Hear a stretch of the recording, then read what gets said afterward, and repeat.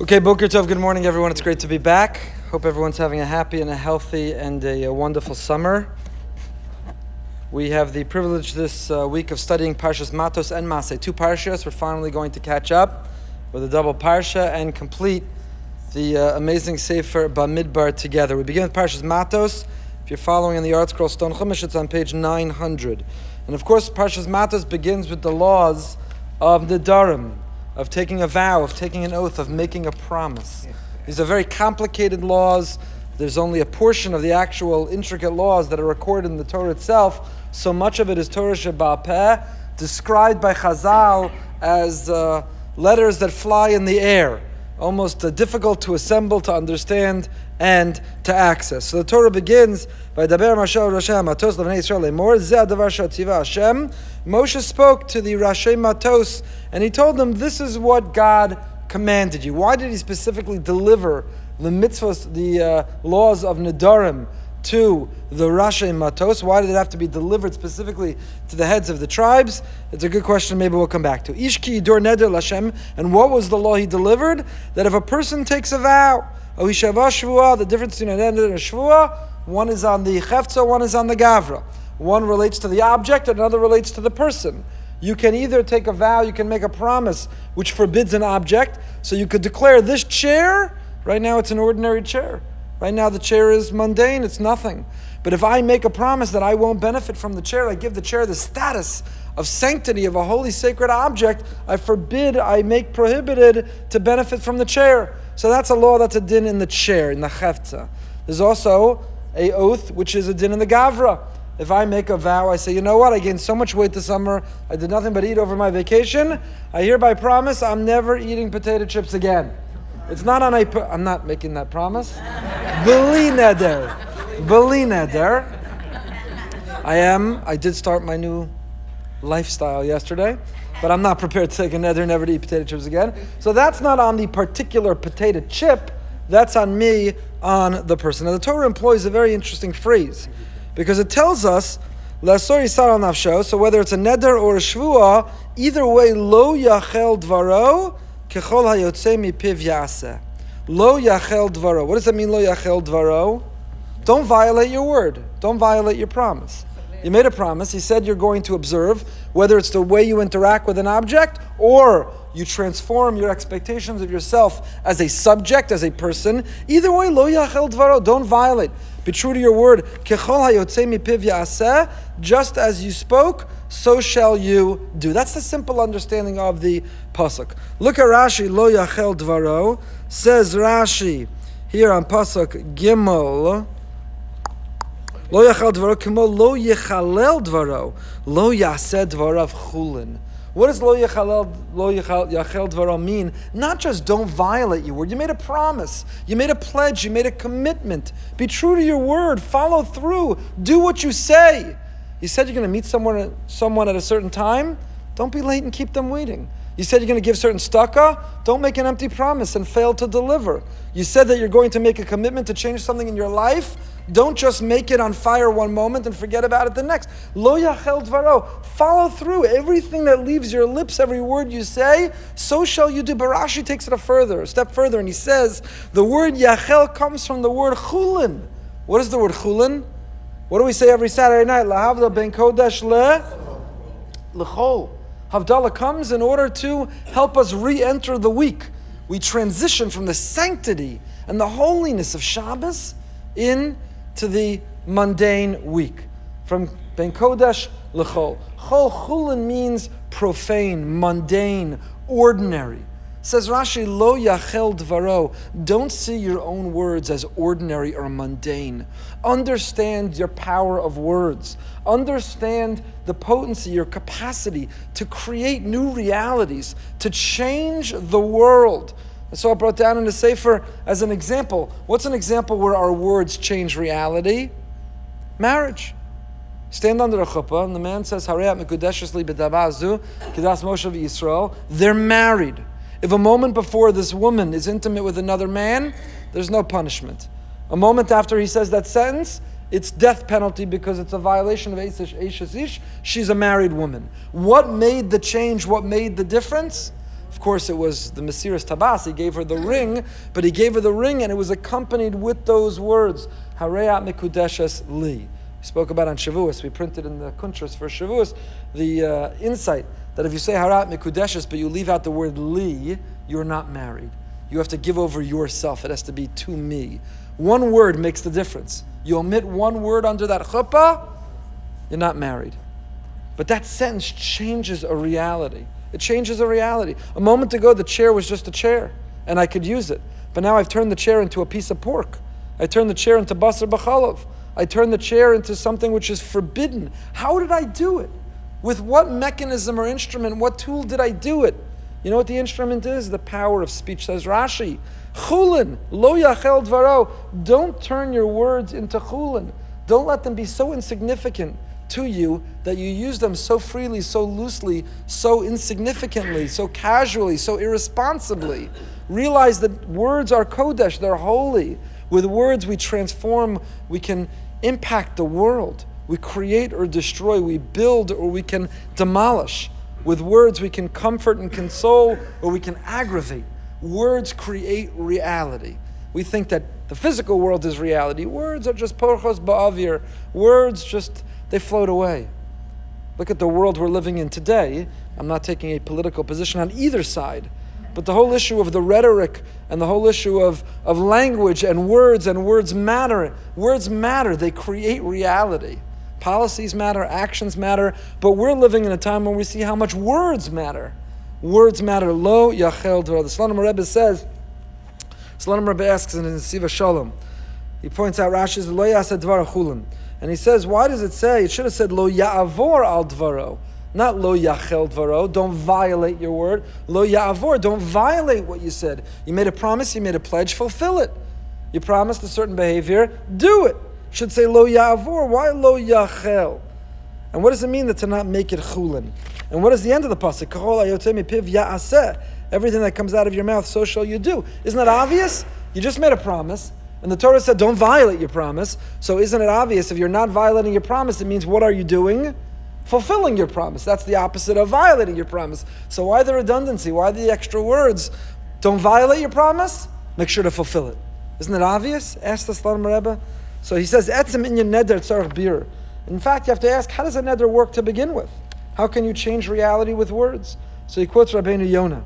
Ki Yehudi HaMekadesh es piv nasa piv kechli sharis. Rabbeinu Yonah on Avos says that a Jew, a person who uses their words properly, their mouth becomes a holy vessel. You have a menorah and a shulchan and a kiyor and a mizbeach. We have holy vessels in the temple. And the vessel in our lives, if we see ourselves as a living mikdash, if we see our bilvavi mishkan evne, if we see ourselves as that living tabernacle, then the holy vessel in our lives is our mouth, are our lips. Just like a vessel in the temple, when you put the ingredients in it, it makes everything in it holy. It gives it a sacred status that can't be violated. So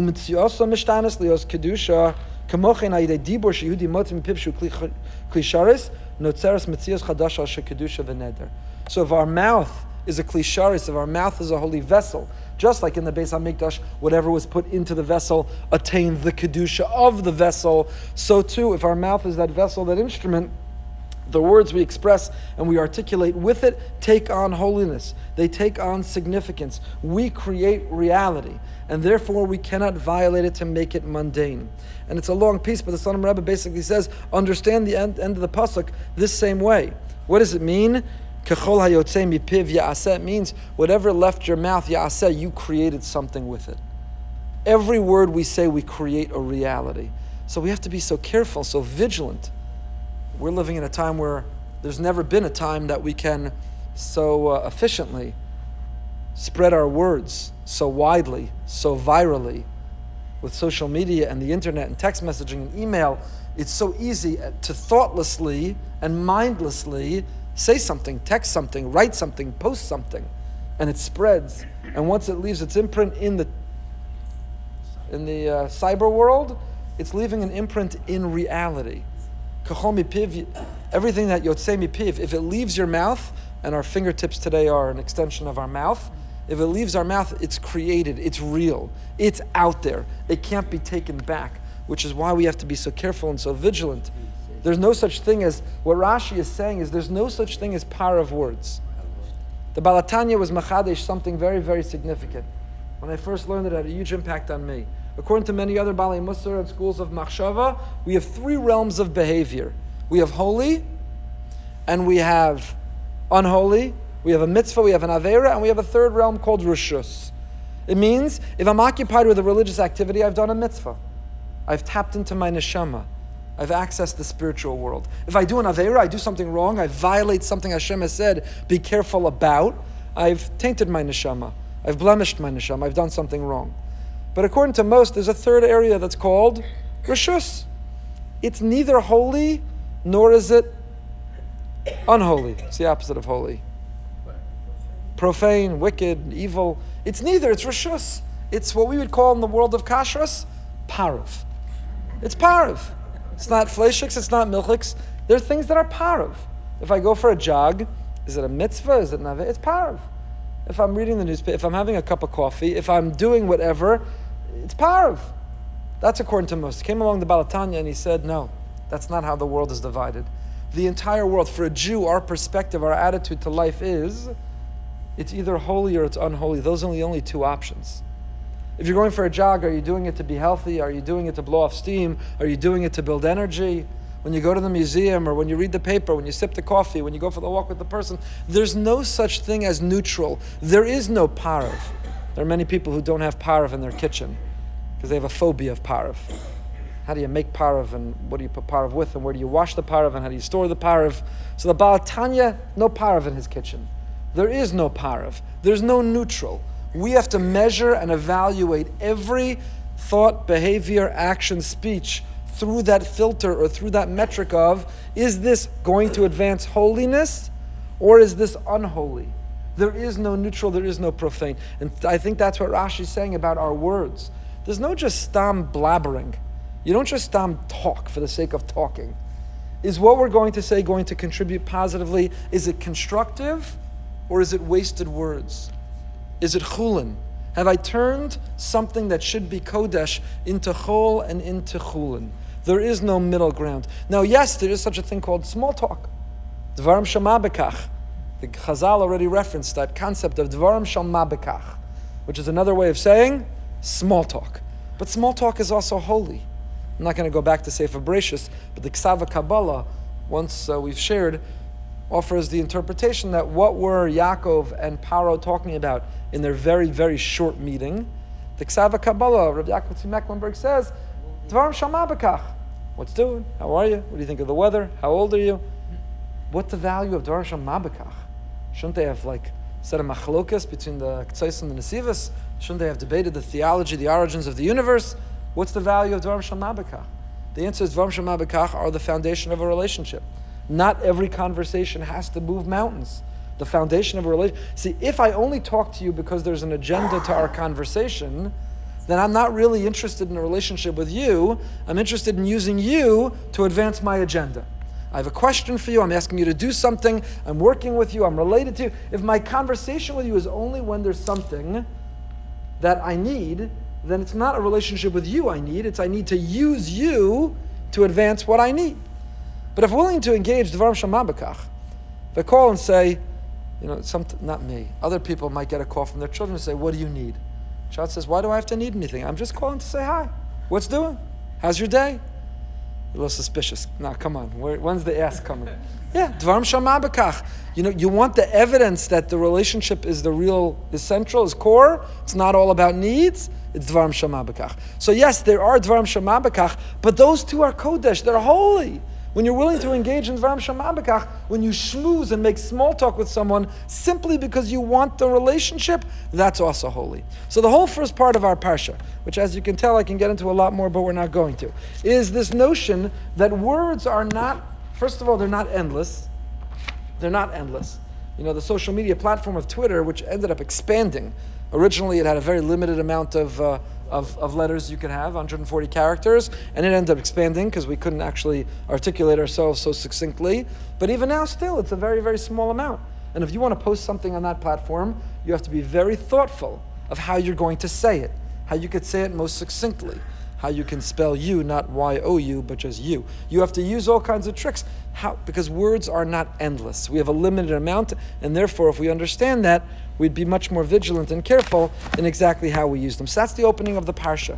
That's the opening of the Parsha. The laws of Nedarim are that reminder. Lo yachel dvaro. Everything that leaves your lips, it's creating a reality in the world. It's doing something in the world. It's leaving an imprint and an impression in the world. We appreciate this again now more than ever. Now in schools, there are actually classes or a special assembly for young people to learn about how to be responsible cyber citizens. What are they learning about? They're learning about the footprint they're leaving in cyberspace. That later in life, when they apply for the job, the first thing someone's going to do is Google them and look on social media at their previous posts. And in Shidduchim, depending which community of Shidduchim, they may go online and look, and they'll yay or nay based on a picture from 7th grade that you posted on the vacation that you weren't thinking about. So young people are learning lessons. We are learning how to offer a curriculum in how to be a responsible cyber citizen and how to leave the proper footprint in cyberspace. So we understand today that anything you type or write, it is in the world. You could try to delete it or take it down, it's too late. But what's true in cyberspace is true in space. It's true in spiritual space, metaphysical space. Whatever we say has created a reality. If we could actually see our words as they left our mouth, we'd be so much more careful with them. But they feel invisible and they feel limitless, and therefore we waste them. And that's what this parsha is about. That's why Rabbi Soloveitchik explained we begin Yom Kippur with Kol Nidre, the most bizarre. Any outsider who said, oh, Yom Kippur is your holiest day of the year, everyone's wearing white, and you're coming to the shul, and you're abstaining from fasting because you're angelic, and you don't even need physical foods or physical pleasures. And how do you begin that ceremony? How do you begin that solemn day, that 25 hours of your holiest day of the year? What's the first thing that you do? We annul vows. We convene a court, and we recite along, we sing, we chant 3 times that we'd like to annul all of our vows and oaths. That sounds so spiritual, so moving, so emotional. That's not exactly unasana tokef.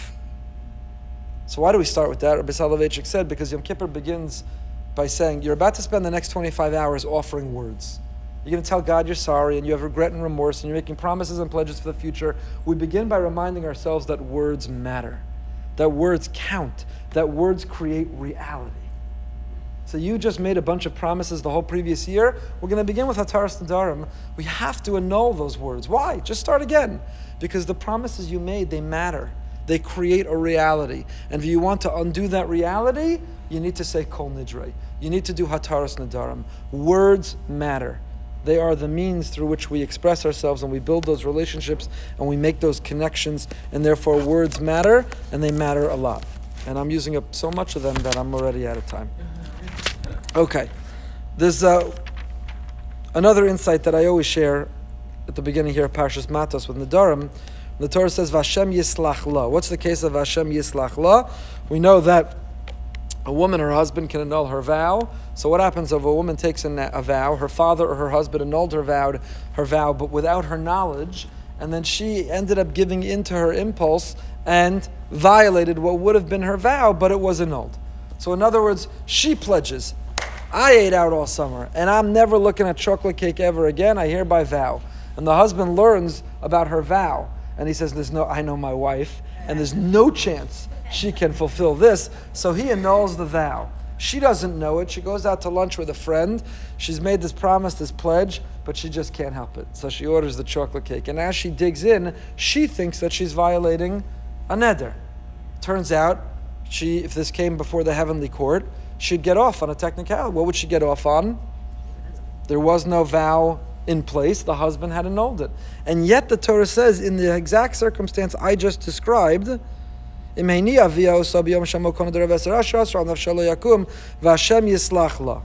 father or her husband annulled the vow, but she didn't know that, and engaged in a behavior which otherwise would have violated it, Hashem yislach la, Hashem has to forgive her. And Rashi is bothered, and to me there's a very, very powerful message here. Rashi is bothered. Why? Why does she need forgiveness or atonement? Hashem yislach la. If it goes before the court and she has a half-decent lawyer, he can prove that she's innocent. The vow had been annulled. And Rashi reminds us, because our relationship with Hashem is not before a court. It's not about the legality or the technicality. It's about a relationship. If a person tried to violate the trust of their spouse, but it turned out because of a technicality they didn't really do it, but their intent was, how would that impact the relationship? You wouldn't say, well, but technically I didn't do it. Yeah, but you tried to do it. You went there to do it. You engaged in doing it. For whatever reason, it didn't work out to do it. So don't tell me you're off the hook and all is honky-dory in our relationship. You intended to, you tried to, you were driven to, you were about to, and there's a technical reason that you didn't. So that passage, those three words, Vashem Yislach La, are the reminder that the relationship with Hashem is not litigants and a judge. It's not subjects and a king. Our relationship with Hashem, at least in its highest form, its aspirational form, is the relationship of a husband and wife. We're in a relationship. It's not just whether we technically did it or not. It's where is our intent? Where is our kavanah? Where is our mind? Where is the meaning in the relationship? And that is evidenced through that particular halacha, through that particular law. Okay, the parsha goes on. We're on page 902, after the section of Nedarim. What comes next? Nekom nikmas b'nei Yisrael me'eis hamidyanim achar te'asef el amecha. It's time for revenge. It's time to get even. Hashem doesn't get angry, He gets even. So Midyan, who had taken advantage of us, Midyan, who had persecuted us or taken advantage of our vulnerability, HaKadosh Baruch Hu calls for Nekom nikmas b'nei Yisrael to take revenge against Midyan. Now, this notion we're not going to spend time on now. We've given shiurim in the past, the Jewish view of revenge. Do we endorse revenge? Do we condone revenge? Are we against revenge? Is there a difference between Hashem's revenge? We describe Hashem as a vengeful God, and yet we have an explicit verse, we are not supposed to take revenge. Is revenge good or is revenge bad? What is revenge? So we're not getting into it now, but I call to your attention that tension in these words, Nekom nikmas b'nei Yisrael. So Moshe calls on the people and he says, Heichaltzu me'itchem anashim latzava, v'yu al midyan laseis nikmas Hashem b'midyan. Arm men. He says it's time to form an army. It's time to convene an army. Time to convene an army. This word's Heichaltzu me'itchem. Rav Moshe of Koznitz, the Koznitz Rebbe said, how do we form an army? How do we fight a war? What do we need to be willing to do in order to engage in battle, to be triumphant? It's Heichaltzu. How? Me'itchem. Shelo tiyeh la'anshe hatzava shum negia machshava ishis ela kol matarasam tzrich liyos rak laseis nikmas Hashem b'midyan. It says when you're really part of Tzvaos Hashem, I never made it past private in Tzvaos Hashem. I'm still a private, but I was a member of Tzvaos Hashem as a child. You hear that, Alan? I hope I've ascended now from private a little bit. But if you're a real member of Tzivos Hashem, if you're part of the army of God, then it has to be me'itchem. You have to remove and purge any personal negiyas. It's not about you. It's not about your ego, yourself. It's about Hashem. You're in the army of Hashem. So the prerequisite, says the Koznitz Rebbe, what he's saying here in this pasuk, Moshe is recruiting people to serve in the army of Hashem, and if you're genuinely and authentically in the army of Hashem, then it's Heichaltzu. How do you enlist? Me'itchem. Get out of yourself. It's not about you, it's not about your ego, it's not about your agenda. You're in the army of Hashem, you're in the greater army. You have to be able to subjugate, you have to be able to suppress your personal interests in order to truly be in the army of Hashem. Rabbi Soloveitchik has a very powerful passage here on the Heichaltzu, and applying it to contemporary times. He says, if you ask me, how do I, a Talmudic Jew, look upon the flag of the state of Israel, and does it have any halachic value? I would answer plainly, I do not hold at all the magical attraction of a flag or similar symbolic ceremonies.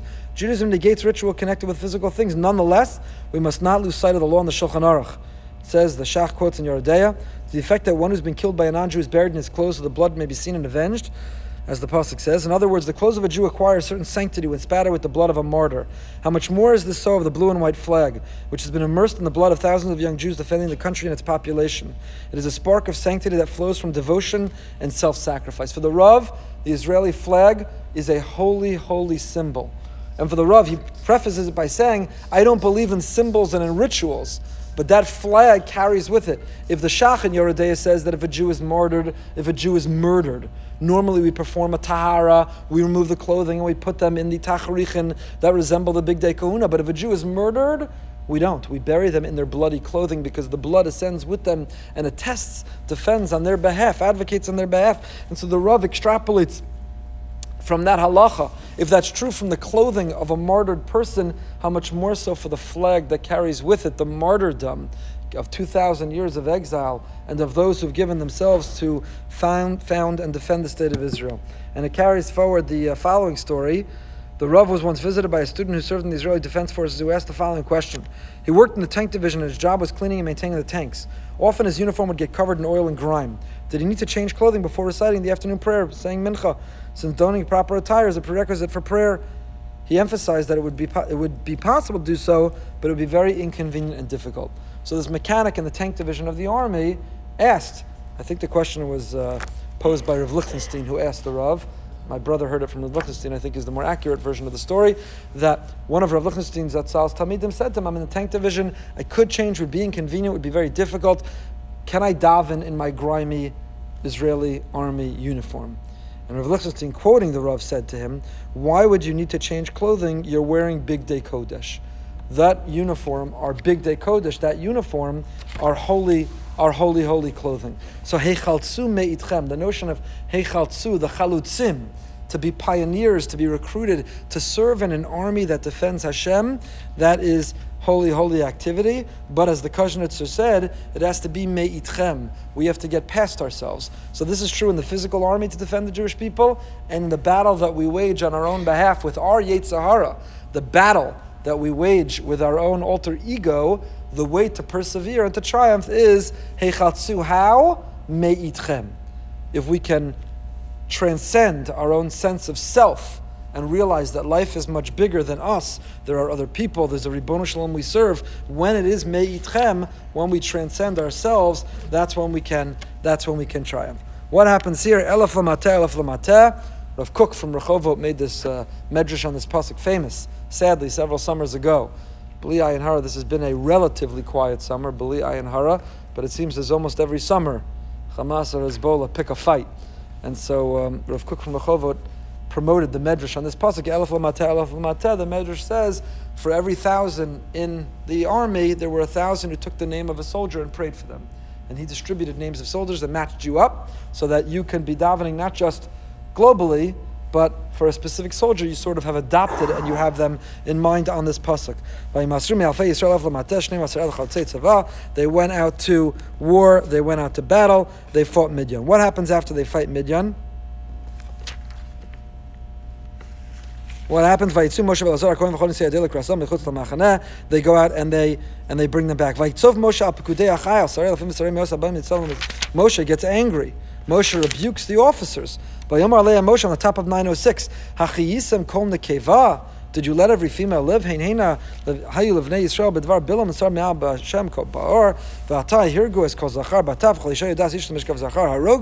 so on. Moshe gives the strict instructions. The Jewish army has always been a moral army that has very strict moral imperatives about moral boundaries, but how to engage.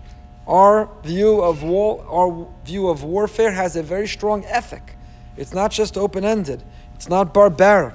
And here Moshe is giving that very strong charge to the Jewish people. They battle, they conquer, and then what happens? The middle of page 906.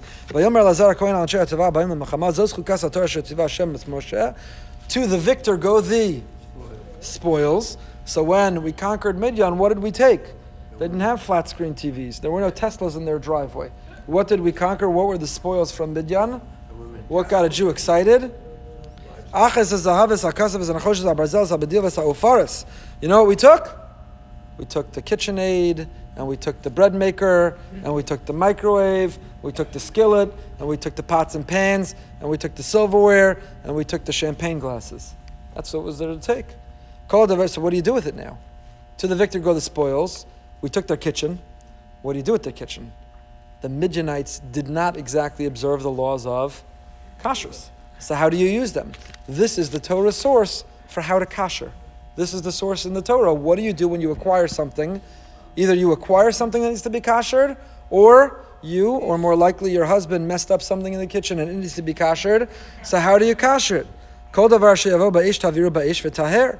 Anything that needs to go in fire has to be brought through fire and purified. Ach b'meini da yischata v'chol asher lo yavi ba'ish taviru b'mayim v'chibastam b'gdeichem b'mashvi v'tartu v'achar tavor al machana. This is the Torah source for the idea of Tfilas Kalim and Hagalas Kalim. I'm not going to elaborate too long on this. This is what we're studying, this incredible new program our shul has been privileged to be part of, called the Smichas Chaver program. Rav Eliada Goldwicht, my friend Rav Eliada, has created an incredible program, put together a beautiful curriculum. So the first two sections we did so far were Tfilas Kalim and Hechsher Kalim. Starting this Sunday, we continue with Pasakum and then Bishalakum. There's a Bechina, a test, and those who pass will get a certificate. There's a beautiful siyum coming up. It's a beautiful program for men that it put together. So each session that we learn begins not just delving into the laws and the minutiae and the details, but the bigger picture. What's the beauty of the mitzvah? What's the deeper reason of the mitzvah? So I'll share with you a few of the reasons for Tfilas Kalim and Hagalas Kalim. Tfilas Kalim, of course, is if you have a new utensil that you acquired from a non-Jew, it has to go to the mikvah before you can use it. What kind of a utensil? So the pasuk here lists several types of metal: zahav, kesef, nechoshes, barzel, bedil, and opharis. So glass is not referenced in the pasuk. Metal has to go to the mikvah midoraisa biblically, but our rabbis learn that glass has similar property to metal in that it can be melted and reformed and refashioned. I saw glass blowing this summer. It's an incredible thing to see. Since glass has similar property to metal, Chazal concluded midirabanan, rabbinically glass has to go to the mikvah. Both get a bracha. People mistake that all the time. They think glass doesn't get a bracha, metal does. If it qualifies as a utensil that should get a bracha, whether it's metal or glass, it has to go to the mikvah and it gets a bracha. Other items do not. What's considered a klei seudo? What constitutes a vessel that's used for a meal? Does a salt shaker have to go? Does a corkscrew have to go? Does pots, pans, do the grates in your oven or your barbecue? That's why we have smichas chaver. That's a whole area of halacha we're not going to get into. How do you tova your sandwich maker and your hot water urn and electronics is a modern question. What do you do about that? Also, we're not going to get into. But giving you some deeper reason for this mitzvah of Tfilas Kalim. Why? Why did the Torah say if you acquire a kli from a non-Jew, in other words, if a Jew made your kli, if you're in Israel and you buy a kli from a Jew that you know it was not made in China and imported to Israel and through Israel to you, but you know it was made in Israel, many of your Kiddush cups are made in China. Just because you bought it and overpaid for it in some tourist trap in Israel doesn't mean that it was made by a Jew. So you got to look at find out where it was made. So if it was made by a Jew, it doesn't need to go to the mikvah. But if it was made by a non-Jew, it does. And the question is why. The Yerushalmi makes a comment and says, just like a non-Jew becomes Jewish by going to the mikvah, non-Jewish utensils become Jewish utensils by going to the mikvah. What makes them Jewish utensils? That you didn't pay retail for them? What makes them Jewish utensils? What makes them Jewish utensils? So it is the mikvah that converts them. It's the mikvah that transforms them. But the question is, how does the mikvah do that? And why do I have to do that? So the simple understanding of the Yerushalmi is that you're going through the mikvah is a transformational process, like a non-Jew to a Jew. The Emes Yaakov, Rav Yaakov Kamenetsky, has a different perspective. He writes, "Delineating tefillas kliyakum libi omer shein tzli b'kabbalas tumah." What is it? This is not about impurity. The non-Jew never used it, and the non-Jew never contaminated it. So why does it need to be converted? Says Rav Yaakov, not every time you go to the mikvah is it a convert becoming a Jew, a non-Jew becoming a Jew. The Kohen Gadol, the high priest on the holiest day of the year, also immersed in the mikvah to take something that was already holy and make it even holier. And says Rav Yaakov, that's the image that we have. Our kli was already holy when you bought it wherever you bought it. By putting it in the mikvah, you are pledging, you are promising, you are trying to transform it into a vehicle, a vessel of even greater holiness. So how do we do that? Through what means do we do that? So the Meiri makes an amazing comment. The Meiri in Avodah Zarah Daf Ayin Hey says, "Tefillah zu mikevan sheikar leknisas kedushas ma'achalos eina bekelim mishana la'achar shuchshru shematamad vilan shluchshru hechim nitnasim bala kedusha." Says the Meiri the following incredible insight. Where's an area of our life, arguably the biggest, if not within the top three, where we actually achieve holiness? It's not in the shul, it's not in the Beis Medrash. It's in how we eat. It's in how we eat. I once saw a beautiful parish. The Mishnah in the Arvei Pesachim, the 10th paragraph of Pesachim says, Ein kiddush ela b'makom seuda. And there's a whole halachic topic over there. When you make kiddush, you need to have some mazonos, you maybe need to wash, you need to drink a revius of the grape juice or the wine. But if you made kiddush, but you didn't eat something with it, it's not kiddush. Ein kiddush ela b'makom seuda. Kiddush has to be with b'makom seuda, with a meal. Either some are strict to say you have to even only do it on bread. You have to wash lechem mishnah. Others, mazonos is good enough, which is the minhag Yisrael at kiddush is everywhere. That's why everyone, you hear the kiddush and you grab a cracker, you want some mazonos. Ein kiddush ela b'makom seuda. So I once saw a magnificent pshat, homiletically.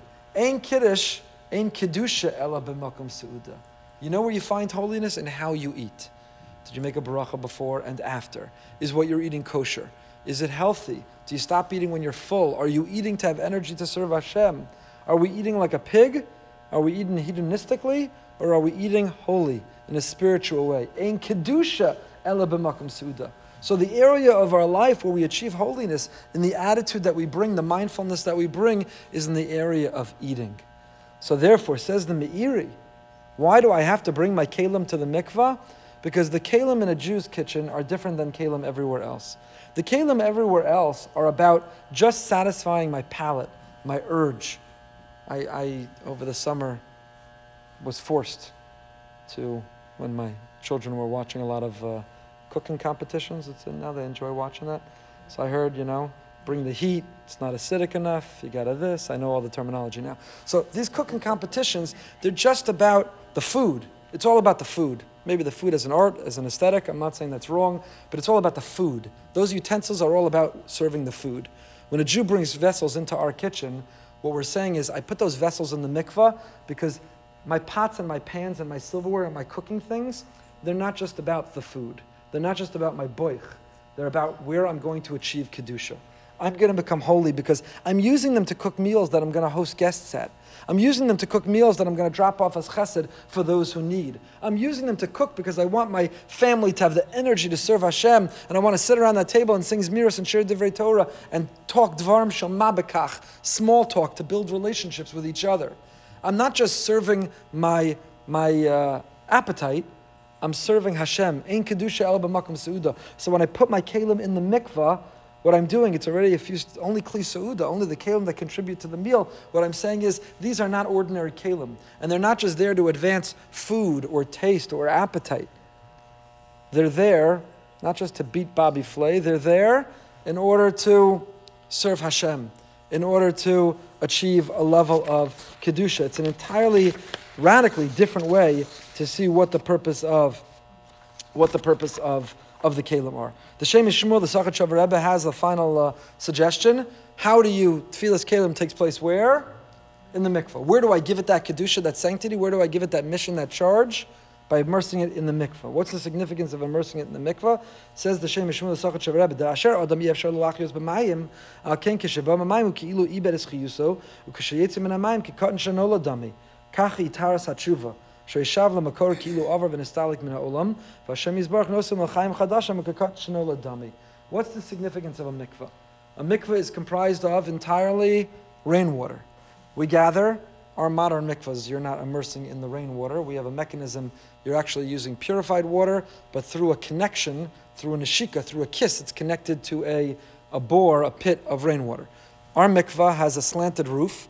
It collects the rainwater, it comes down through a pipe, and goes through channels, the equipment room, it's all set up. But the image is that when you immerse in the mikvah, you are bare as the day that you were born. There is no barrier, there is nothing, you're not wearing anything. You are as bare as the day you were born. You go into natural water, which is like the embryonic fluid.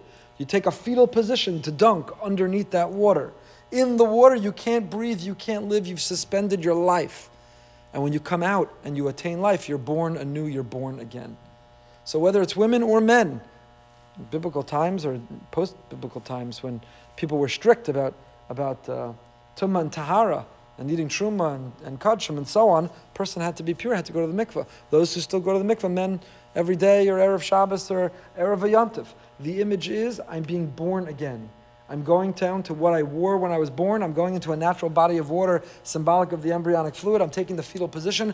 My life is suspended. I can't live underwater. I'm entirely immersed. And then I emerge, I breathe, and I start life again. And says the Sachat Shavar Rebbe, that's the same thing with the kli. Today we immerse our kelim we acquire from a non-Jew, that was brand new.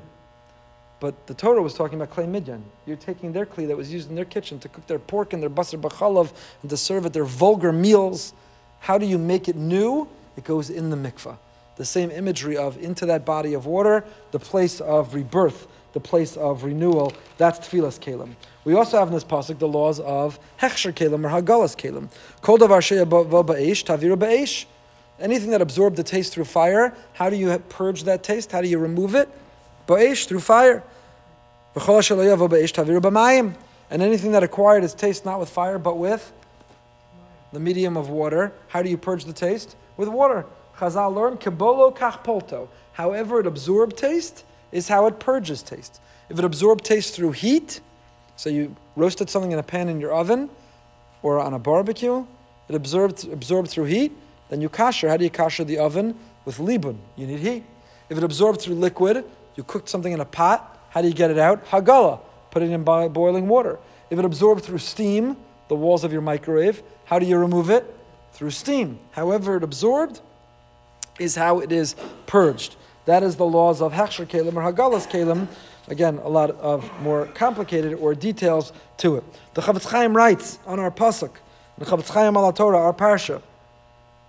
He says that it's not just about the kelim, the vessels. This is a prescription or formula for how to persevere or win at war, with our Yetzer Hara or our alter ego. Just like the Torah is telling us that you have to kasher something the same way it was used and it absorbed, so too we repair ourselves. We kasher ourselves. It's a Mishnah in Pirkei Avos that says, the 48 things that Torah does, Torah machsharto. Torah has the ability machsharto. Rav Chaim Volozhin in his Ruach HaChaim on Pirkei Avos says, what does the word machsharto mean? Torah machsharto. He says the root of the word machsharto is kasher. How do you kasher something? When you kasher it, you have some non-kosher taste embedded in the wall of a utensil. How do you kasher it? You get it out, the same way it came in. Torah has the ability to kasher us.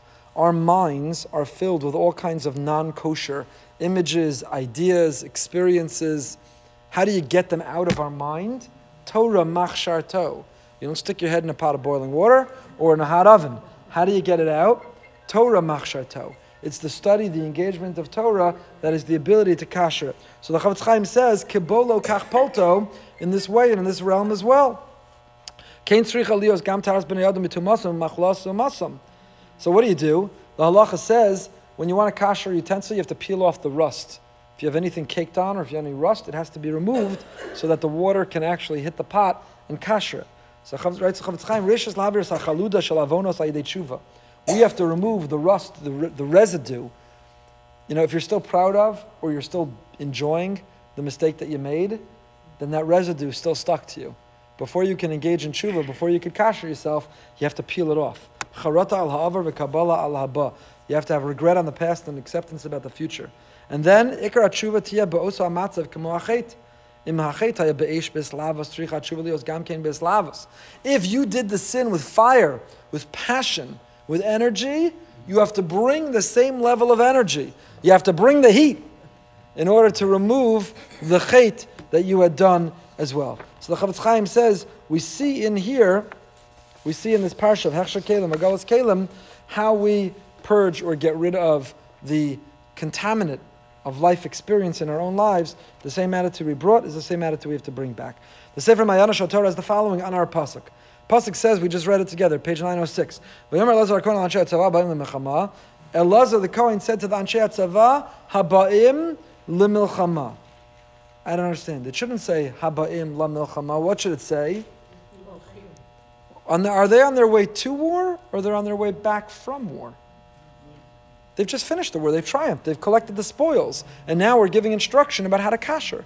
So what should the pasuk say? Not Haba'im limilchama. It should say Haba'im min hamilchama. It's not limilchama. It's min hamilchama. What's going on in the pasuk? None of you noticed. But it bothered the Mayana Shal Torah, and he answers with a story and insight of the Chovas Halavavos.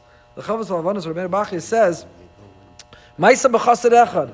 There was a story of a pious person who once saw a group of people, they were coming back from war. and they were happy, and they were joyous, and they were waving their weapons, and they were toasting l'chaim, and they were drinking. They won in war, they were victorious, they were triumphant, they were coming home. Amar lahem, said this chassid echad, said this righteous, pious person to them, Atem nitzachtem b'milchama ketana, umuetes, v'ilu ka'es tzfuya lachem milchama gedola pikama, halohi milchemes hayetzer. Don't be so satisfied, because you're coming back from a small battle, but you're coming back now to wage a much bigger war, and that is with yourself. See, the battle with the enemy from without, it's a tough enemy. It's a hard battle. But the war with the enemy within is even more powerful. It's even stronger. It's even more difficult. So therefore he suggests, what's the pasuk? El anshei hatzavah haba'im limilchama. Because what it means is Elazar HaKohen is telling them, not you're coming back from war, you're coming back and now limilchama. Now you have a new war. By the way, the more victorious you are, the bigger the battle you have to fight with yourself, because you're going to be arrogant. You're going to be proud. You're going to think that you're all capable and all powerful. So now you're coming back with all the spoils and booty. Now you're coming back with this great pride and arrogance. You're not coming back mina milchama. You're coming back limilchama. You're coming back to fight a fight, to wage a war. And now we understand that the prescription for Hechsher Kalim, how you kasha the Kalim, is also the prescription for how we wage that war with ourselves. Whatever through fire, it needs that same fire, that same passion, that same energy, that same excitement, that same strength in order to fight it. Whatever with liquid, and so on and so forth. Okay, there's more to say on this, but I wanted to still get in a few more things in the couple minutes that we still have left. Okay, weiter. Pasuk tells us in this context that a person has to be very, very careful. Of Yisem Nikiyah Me Hashem Umi Yisrael. I'm in Perak Lamed Beis. We have this division of the spoils among all those who fought in the battle. And then we're told to be very, very careful. Where are we? Lamed Beis Chav Beis. In fact, before we get there, Umikna Rav Hayil Livnei Ruvain Livnei Gad. Bnei Gad and Bnei Ruvain had a lot of cattle. And they said, Evar Yarden, east of the Jordan, is the perfect place for our business. Our factory, our company, this is the perfect place. Can make a lot of money here. And so they say, we're not going in. They tell Moshe, look, enjoy, sei gesund, we'll send postcards, but we're staying here. This is a much better place. And Moshe Rabbeinu turns to them, and he says to them, essentially, are you crazy?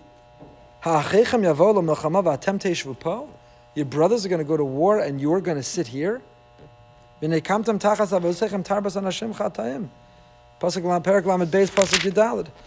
says, what are you, crazy? They're going to go to war and you're going to stay here? I saw in a sefer called Chovas Ha'adam Ba'olam, he says the following. Moshe Rabbeinu lo mochiach osam al asher einam rotzim lisyashev be'ever hayarden. Ela asher einam nosim ba'olam achehem. Moshe's criticism is not, hey, where's your Zionism? Where's your longing to return to Zion? Hashem made us a promise to come to the land, and you want to stay in Chutz La'aretz? Moshe does not rebuke them with a message about how could you not come to Israel. How does he rebuke them? How could you not care about your brothers? They have to go to war and you're just going to sit tight and under this protection? Let me put this in modern terminology. I can forgive someone who doesn't say the Tefillah Medina. There are different religious viewpoints and there are different ideologies about the significance of the state of Israel. But to not say the Tefillah for Chayalei Tzahal, and you can't even say that Tefillah? That's, I think, the message of what Moshe is saying.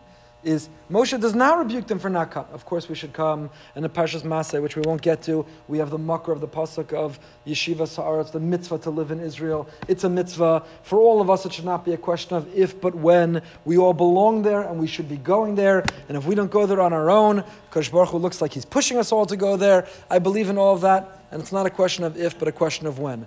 You don't have to lecture me on that. No one has to send me an email about that. However, it's interesting that Moshe does not lecture Ruvain and Gad about that. How could you settle outside of Israel? How could you stay in Teaneck, the 5 towns in Boca? That's not what Moshe lectures them about. What he lectures them about is, how can you stay there and not care about your brothers who are on the front lines, are battling, are doing what they need to do? You really should be there with them. And if you're not, minimally you need to be supporting them. You need to be taking care of them. You need to join them, at least for the battle. It's a very interesting insight that what his criticism specifically is about. He's also implicitly criticizing them about their skewed priorities, because they mentioned Mikneh Rav. We got a big business. We also have women and children. And Moshe says, your families. And then he mentions the business. He gives this kind of subtle musar. And in this context of the story, and by the way, then Moshe divides Menashe. He puts half of Menashe with them, Reuven and Gad, half Menashe and Israel. Why does he do that? Why does he do that? So many have suggested the reason he does that is to maintain a sense of achdus. See, Reuven and Gad might not have anything to do with their fellow tribes in Israel. But if you take one tribe and divide it in two, you know they'll stay connected with one another, and that will build the bond and create the unity among them all. The Chidush Arim says something. I saw this year, it's the Chidush Arim. I originally heard it at my Shabbos table from my oldest daughter when she was a little girl. She suggested it, that maybe Reuven and Gad are not so bad. And maybe they didn't have such negative intent only for their business. Maybe they wanted the following. Moshe Rabbeinu was not allowed to go into the land of Israel. But if they would settle east of the Yarden and thereby extend the boundary of Israel east, Moshe will have been in Israel. And it was a gift to Moshe. Maybe it was a noble intent, not a negative intent. Maybe it wasn't self-centered for their business. Maybe what they were saying is if we leave the boundary the way they're originally defined, then indeed Moshe will never make it in. But if we settle here and extend the boundary of what's included in Israel, then Moshe Rabbeinu himself can come in. Anyway, in this context, Perek Lamed Beis, Pasuk Chav Beis, we have a Pasuk. Torah tells us, Moshe says, here's the deal. I'll let you go back and settle. First you have to come in and fight with us. V'yisem nikiyim me'Hashem u'mi Yisrael. And you have to be nikiyim. What does it mean? You have to be clean from God and from the Jewish people. This principle, v'yisem nikiyim, Chazal learned from this pasuk, v'yisem nikiyim me'Hashem u'mi Yisrael, that we have to always conduct ourselves in a way that we are above and beyond reproach. A person might say, as long as I know I'm doing the right thing, what do I care what anyone says about me? What other people think is none of my business. And there's an element that's healthy in that attitude, but the Torah says not entirely. V'yisem nikiyim me'Hashem u'mi Yisrael means that you have to be careful not to give a misimpression. This is the Torah source for a concept we have called Maris Ayin. Not Morris, the Maris Ayin. You can't behave in a way which gives people the wrong impression. V'yisem nikiyim me'Hashem u'mi Yisrael. And there are several examples of this. I'll give you just a few. First of all, the Gabbai Tzedakah has to be very careful how he collects the money, distributes the money, not to look like there's any personal atiyah in it. And the Gemara Pesachim learns that. How do you know the Gabbai has to be very careful of that? V'yisem nikiyim Hashem Yisrael. Simple things. The Gabbai is given change. He shouldn't reach into his pocket to pull out the money to put some back and to get. V'yisem nikiyim may not be doing anything wrong. V'yisem nikiyim, you have to be above and beyond reproach.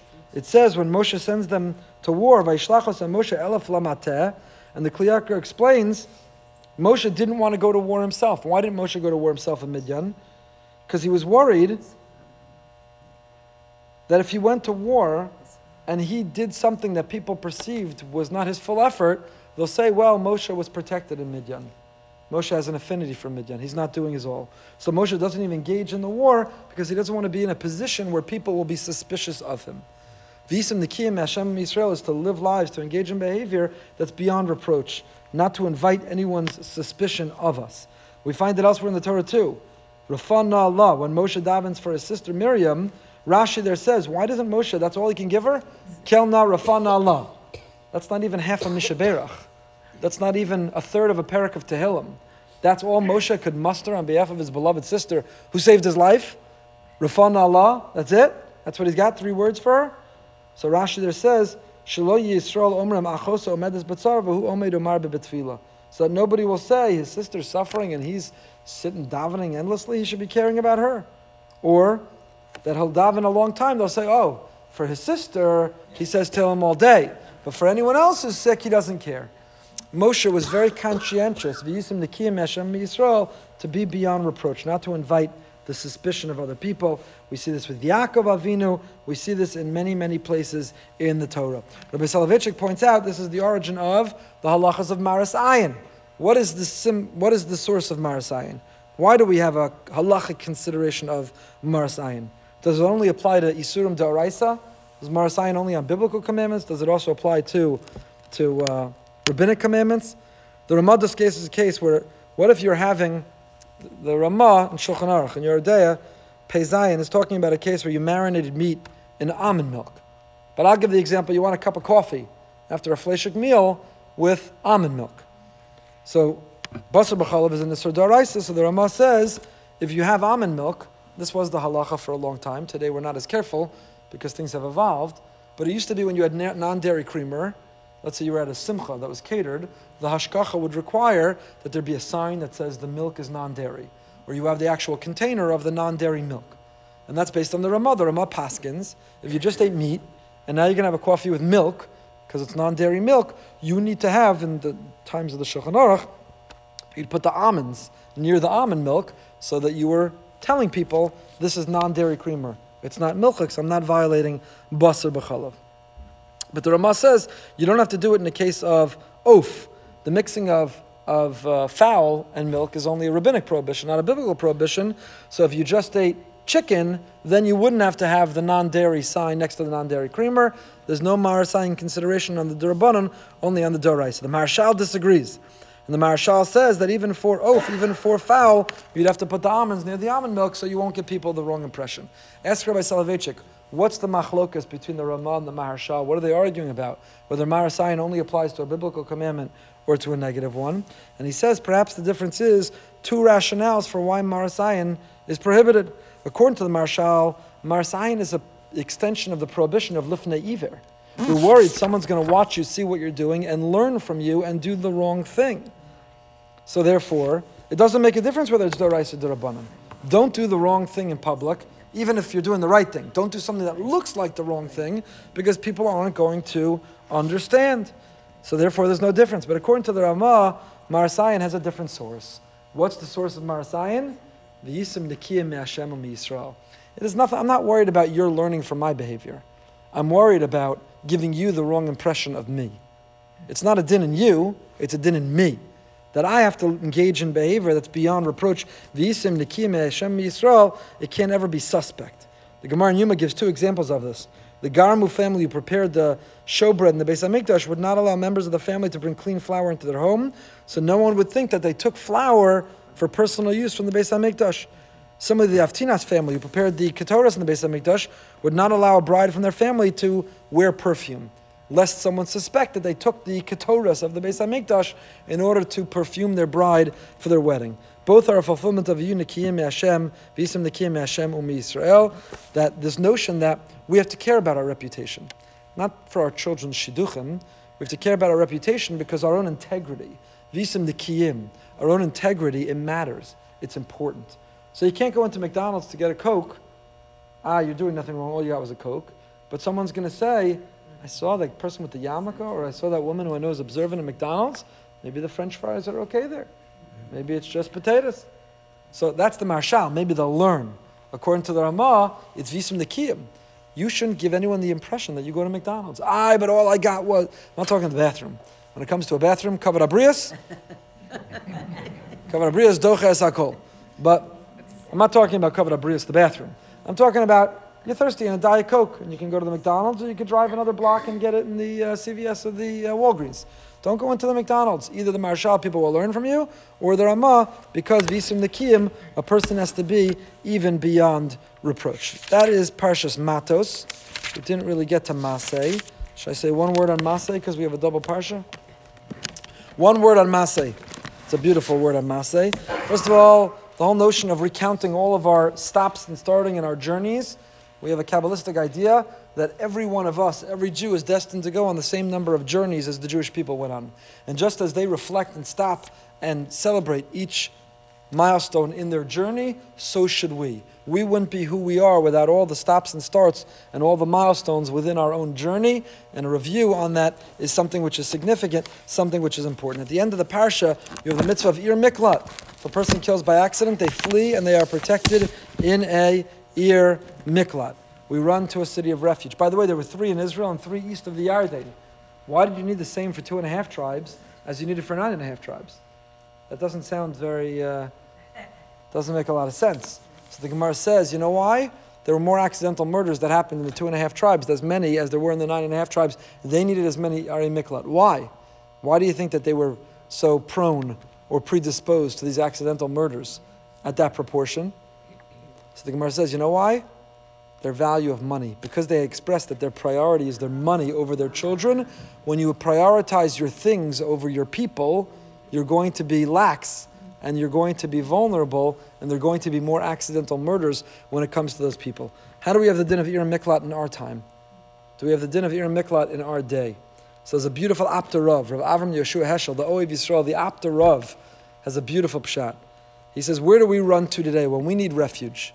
When we feel that we're being chased, we're being pursued, we need refuge, we need divine protection. Where do we run today? We don't have an Ir Miklat. Says the Apter Rav, we do. You know what our Ir Miklat is? The pasuk says, there were 6 Arei Miklat. Says the Apter Rav, the Ohev Yisrael, our 6 Arei Miklat are Shema Yisrael Hashem Elokeinu Hashem Echad. 6 words in the pasuk of Shema. When we need a place of refuge and protection, when we want to feel Hashem and find Hashem, where do we go for refuge? We immerse ourselves in Shema. 6 Arei Miklat are the 6 words of Shema. Va'aleim tidnu arba'im ushtayim ir. And these are the 42 words in Parshas Va'ahavta.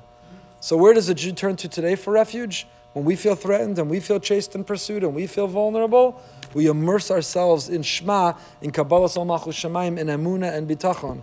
And in Hashem, we find that protection and we find that refuge. Have a fantastic day.